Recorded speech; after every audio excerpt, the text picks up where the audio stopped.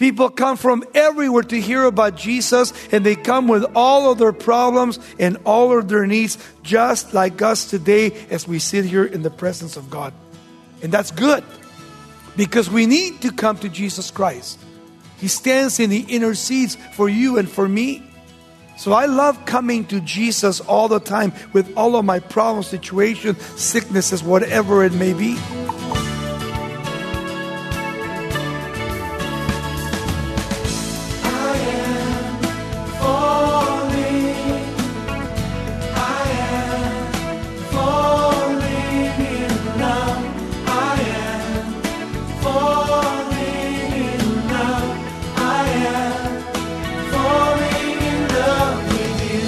Welcome to Somebody Loves You Radio, the Bible teaching ministry of Raul Ries in Diamond Bar, California. Today's lesson continues our series celebrating the Lord's mighty love, and as Raul explores Christ's healing work in the home of one of His disciples, he'll show you how you can confidently bring all of your needs to your Savior. Today's lesson will highlight the need to go to Jesus for restoration, forgiveness, and hope. Now, with today's message, here's Raul Ries. If you have your Bibles, turn with me to the book of Matthew, chapter 8, as we continue our study to the New Testament in the book of Matthew. But in the story this morning, and it's a very interesting story in Matthew chapter 8, beginning at verse 14 through 17. It is the healing of Peter's mother-in-law. Now, there's a lot of people that did not know that Peter was married and had a wife, and also had a mother-in-law. But let's read the story, and then we'll develop it as we move to the chapter this morning, beginning at chapter 8, verse 14. And now when Jesus had come into Peter's house, he saw his wife's mother lying sick with a fever. And so he touched her hand, and the fever left her, and she got up and began to serve them. And when evening had come, they brought to him many who were demon-possessed, and he cast out the spirits with a word, and healed all those that were sick, that it might be fulfilled which was spoken by Isaiah the prophet, saying, He Himself took our infirmities and bore our sicknesses. Now it is amazing to me how many people believe that Peter was the first pope. And yet this has been a lie that continues even to the present time today when you talk to people. And I feel sorry because we don't attack people, God forbid. We don't even attack the church. We attack the doctrine that is being taught to people, which is not God's truth. If we're going to be Christians and we're going to believe in God's word, then we must speak truth to the people to set them free in Christ Jesus. And yet as we look at Peter's history, that he was never a pope, but that he was a Jewish fisherman, and that he lived in the area of Capernaum or around the Sea of Galilee, and that he had gotten married and had a wife. We don't know about children, but he had a wife and he had a mother-in-law. A wife that he loved very much. He loved her so much. Let me begin this morning in the story by giving to you 8 theological issues concerning Protestantism and Catholicism. That is the Bible and not what the Bible teaches. And that is in the beliefs of the Roman Catholic Church. Number 1, the Scriptures, the Bible, the Word of God. We believe that this is sola scriptura in the Latin. This is only Scripture, that we believe and accept the Word of God. 39 Old Testament books, 27 in the New, 66 in total, fully, completely. The Catholic Church believes the tradition of equal authority with Scripture, which means you accept tradition as valuable as the Scriptures. We don't do that. We believe the Bible, period. You see? Secondly, the Apocrypha books. We reject them. We look at them as historical books. 1st, 2nd Maccabees talk about the dead. This is where the Roman Catholic Church gets a doctrine of purgatory, which is not a biblical doctrine. You see? And yet the apocryphal books are rejected by us, but yet they're fully accepted by the Roman Catholic Church. Original sin, we believe in total depravity and guilt inherited from Adam in the Garden of Eden with Eve. When they sinned against God, they were kicked out of the Garden of Eden, and the whole human race became guilty before God. The Roman Catholic Church they believe corruption and predisposition to evil inherit from Adam. You see? And yet the Bible tells us in Genesis chapter 2 and 3 exactly what happened to Adam and Eve. And then human will. We believe in bondage to sin. Catholicism believes free to do spiritual good as a person. Atonement, very important. We believe Christ's death is a substitutionary penal for sacrifice for our sins. The Catholic Church believes Christ's death and merit for blessings of salvation. Blessings pass on to sinners through the sacraments. You see, we don't accept that. The Bible doesn't teach that. We believe that Jesus is the ultimate sacrifice for sin. He's the only one that can forgive our sins. That's the reason 1 John 1:9 says, if we confess our sins, He is faithful and just to forgive us for our sins. We go directly to Him to ask for forgiveness, and we repent and confess our sins to Him. We don't believe that Mary is actually our mediator. The Bible doesn't teach that. The Bible teaches that Jesus Christ is the mediator between God and men. 1 Timothy 2:5 says that. There is neither salvation in any other name but the name of Jesus. Acts 4:12. You see? Jesus is the only way, the only truth, and the only life. He's the only one that can forgive your sins. And then the grace of God, we believe common grace given to all who believe in Jesus Christ by faith in Christ, by trusting Him as your Lord and Savior. Catholicism believes permanent grace given at baptism, enabling one to believe. Effectuous grace cooperating with the will, enabling one to obey. We don't believe that. We believe the grace of God is the gift of God to us. We don't work for it. It is given freely to us, the grace of God. Regeneration. We believe it is the work of the Holy Spirit in the life of the believer that brings us to repentance and conviction of our sins. When we come to repentance and by faith ask Jesus Christ to come into our hearts and become our Lord and our Savior. That's called the new birth. Roman Catholicism believes grace infused at baptism. They really believe, and that's the next thing we'll see in a moment, they believe that when an infant child is baptized at that particular moment, when the water is dropped in his little forehead and runs down in the back of his head, that at that point he becomes saved. The Bible doesn't teach that. The Bible teaches that baptism, literally, according to Romans chapter 6, verses 1 through 4, it's only a picture of the grave. That is, as we step into the water to be baptized, we first of all are of age. We recognize who we are and what we are doing. You see, that I have received Jesus Christ as my personal Lord and Savior. I understand that baptism does not save me. It is only a symbol of death.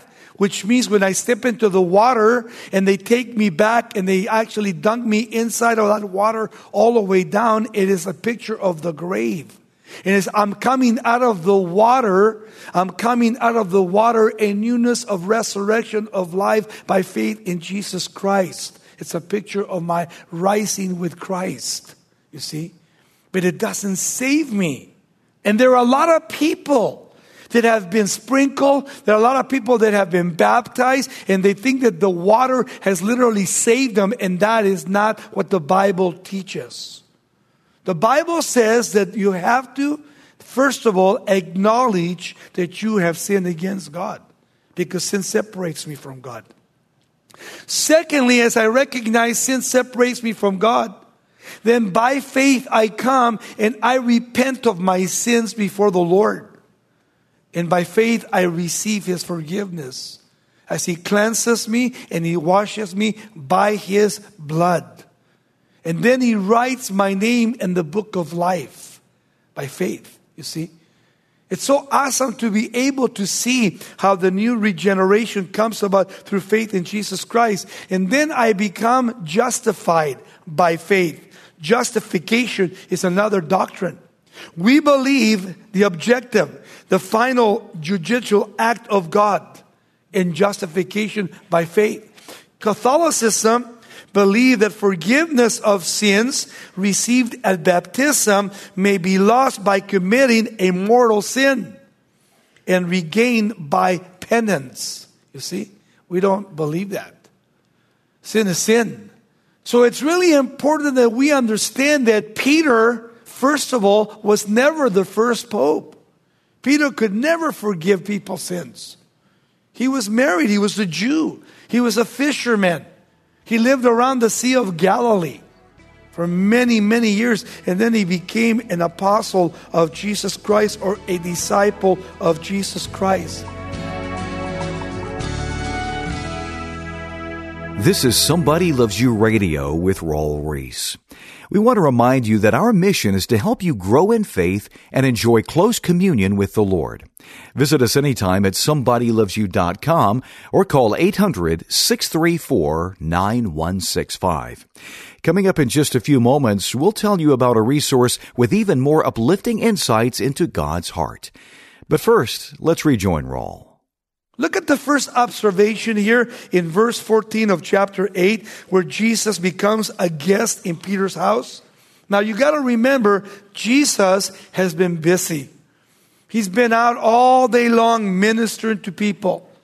People come from everywhere to hear about Jesus, and they come with all of their problems and all of their needs, just like us today as we sit here in the presence of God. And that's good. Because we need to come to Jesus Christ whenever we have a problem, whenever we have an issue. For He's the only one that can not only forgive my sins, but He's the only one that can really take my burdens, my needs, and answer my prayers, and take care of my life within me. He's the mediator between God and men, the man Christ Jesus. He stands and He intercedes for you and for me. So I love coming to Jesus all the time with all of my problems, situations, sicknesses, whatever it may be. And yet we see in this great passage, chapter 8:14, that it says, and now when Jesus had come into Peter's house, He saw his wife's mother lying sick with a fever. He already had been ministering all day long. And now He comes to Peter's house, where Andrew and the others are there, according to the other Gospels. And Peter's mother-in-law is very, very sick. She's at the point of death. But Peter never said nothing about that until Jesus came home. God is not a respecter of persons, you see. It was so neat when Jesus came into the house and saw her there lying down, very sick. He was concerned. How do we know this? Because Mark tells us that the healing of Peter's mother-in-law happened after the synagogue service. After that, it was a Sabbath day where everybody was resting. And yet on the Sabbath day, you're not supposed to be able to heal anybody. It's against the law. But yet we are told in the Gospel of Mark concerning the healing that took place outside of the synagogue and then in the house of Peter during this time. Yet he explains that when Jesus and 4 of his disciples entered the house of Peter, they were told, possibly by Peter's wife, of the actual illness of this elderly woman that was really struggling, and she was at the point of death. When they came into the house, they were totally just blown away. They were coming home to rest, to have a meal. But they found out now that Peter's mother-in-law has been very, very sick because of the actual problems. They were in that area with swamps, and malaria was big around the Sea of Galilee. And those valleys were full of mosquitoes, according to culture. Peter didn't think anything was going to happen, but the Lord went to her and touched her. Look what it says in verse 15, the second observation. Jesus here heals Peter's mother-in-law. And then he touched her hand, and the fever left her, and she got up and she served them. Interesting. Here we have something that is unusual, because as soon as Jesus put his hands on her, and she was immediately touched, she got right back up and she went into the kitchen and began to cook for them. Remember, they've been ministering all day long. They're hungry, they're worried, and they're just so tired. And yet, Jesus always has time for people. Do we make time for people? Well, only you can answer that. I think we need to learn from the stories of the Bible so that we can become more like Jesus himself in taking care of the needs of people. As you look back, there's a legend behind the story. The legend states that she traveled with Peter's wife, traveled with her husband, and went through various countries preaching the gospel with Peter. That's Peter's wife. She was amazing, they said. Clement of Alexandria wrote stating that Peter and his wife were martyred together. They died together. That the apostle was made to watch as his wife preceded him to the place of execution. And we know from 1 Peter that the Lord said that Peter would be crucified upside down. Why? Because he said, I'm not worthy to die like my master Jesus Christ, so crucify me upside down. And tradition tells us that.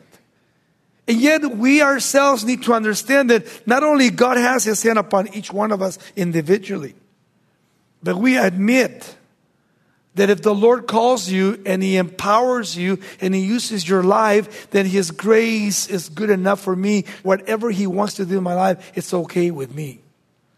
And it's so cool when your wife is part of you in the ministry and God ministers to both of you. It's amazing how God chooses people like he did Peter and his personal wife that he gave to him. And then on the other side is the man Peter. Who is this man by the name of Peter? Petros. Remember the story in Matthew chapter 16? Those of you that have gone to Israel with us, remember when we go from the Sea of Galilee, Tiberias, we go around the Sea of Galilee and we start going up to the Golan Heights. And we're going over towards Syria to the north. And we come to Caesarea Philippi, up on top of Mount Hermon, right below it. There's a beautiful gate there as we go into this place, and there's a huge rock, a mountain of pure rock. And then as you look straight at the rock, there's a cave, a huge cave, you can't miss it. This is called Caesarea Philippi. This is the place where there's a beautiful stream of water coming out of the rock. This is the place in Matthew 16 where Jesus and his disciples were on their way to Jerusalem. And Jesus said to Peter, Peter, who do men say that I am? And Peter said, you are the Messiah, the anointed one of God. And Jesus said to him, Peter, flesh and blood has not revealed this to you, but my heavenly Father has given you a supernatural revelation. And Peter, upon this rock I will build my church, and the gates of hell will not prevail against it. This is where you get the story. This is where Jesus looked up to this massive rock and said, Peter, you are just a little stone, Petros, but I am the Petros. You see that mountain of rock? That's me, Jesus. I am the rock of your salvation. Imagine that. The Roman Catholic Church say that Peter was what? The rock. He was the foundation. No, he was not. Jesus is the main rock. Peter was just a little stone that God used as a disciple of Jesus Christ. And yet as we look at this great story this morning, some of the church historians tell us that there were 3 kinds of fevers prevented in Palestine because of the fever that his mother-in-law had. And they tell us that this fever was actually a malaria disease that had killed many people in that area. But yet Jesus came as the great healer. And what did he do? He touched his mother-in-law and totally healed her and did good to her. The third observation here is in verse 16. Jesus now relieves the oppressed by Satan. He says, and when evening had come, they brought to him many more who were demon-possessed, and he cast out spirits with the word and healed all who were sick. It seems that people never give him a break. And it seems like Jesus was always open 24/7. Whenever anybody needed anything, just like today, Jesus is there for us. And for those that are being actually possessed by Satan, he is also there to relieve that person as they come and they submit themselves to Jesus Christ, and as we can lay hands upon them and pray for them. Yet we need to understand that here, Jesus being compassionate, as we must be compassionate, being understanding, he gave time not only to his own disciples and to the mother of Peter, but he gives time to other people that are in need. And this is now the Sabbath day, which starts Friday, 6 o'clock to Saturday, 6 o'clock. Everything is very quiet in Jerusalem and throughout the country of Israel because of the Sabbath day. And yet Jesus, because he saw the needs on the Sabbath day, he touched people. And then check this out finally, verse 17. Observation number 4. He says that it might be fulfilled, which was spoken by Isaiah the prophet, saying, he himself took our infirmities and bore our sickness. What does Matthew do? Matthew brings in the Old Testament to verify everything Jesus was doing, what? Scripturally. To make sure that it wasn't something that was not biblical. The prophet Isaiah, 750 years before, had prophesied that Jesus Christ would become the one that would take our infirmities and would bear our sicknesses, and that he would die on the cross and take upon himself every one of our sins. The sin bearer, Jesus Christ.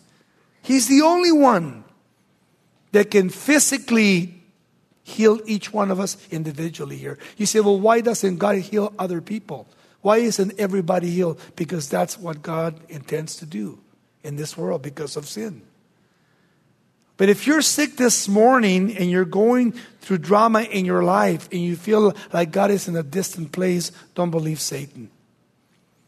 God is as closest to your mouth. If you confess him, he says what? He will hear you. He's there for you. Because he loves you. And he doesn't want you to have doubt in your mind and heart. He wants you to fully trust him and to love him. And that he is the great healer of our souls.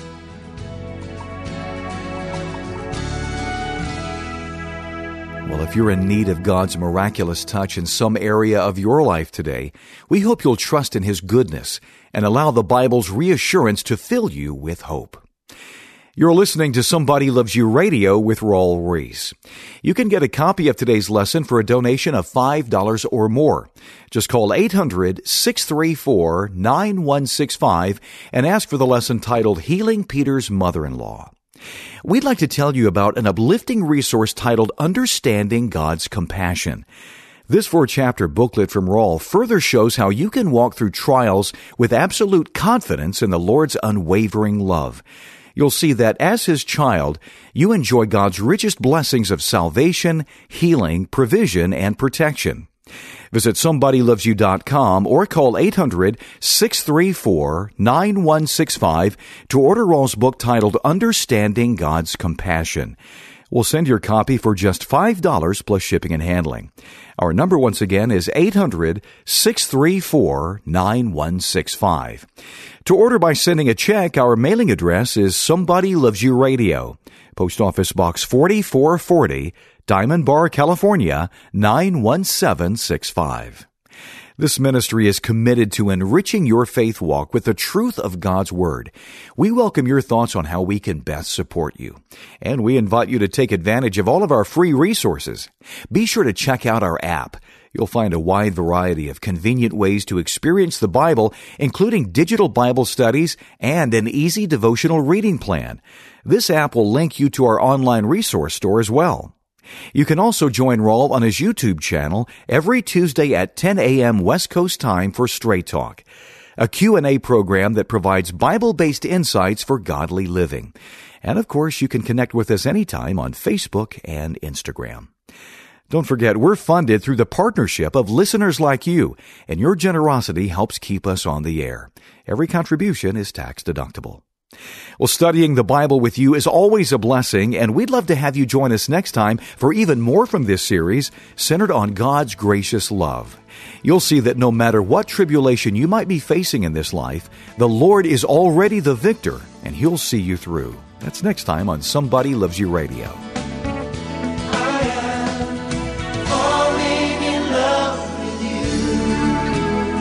This program is sponsored by Somebody Loves You Radio in Diamond Bar, California.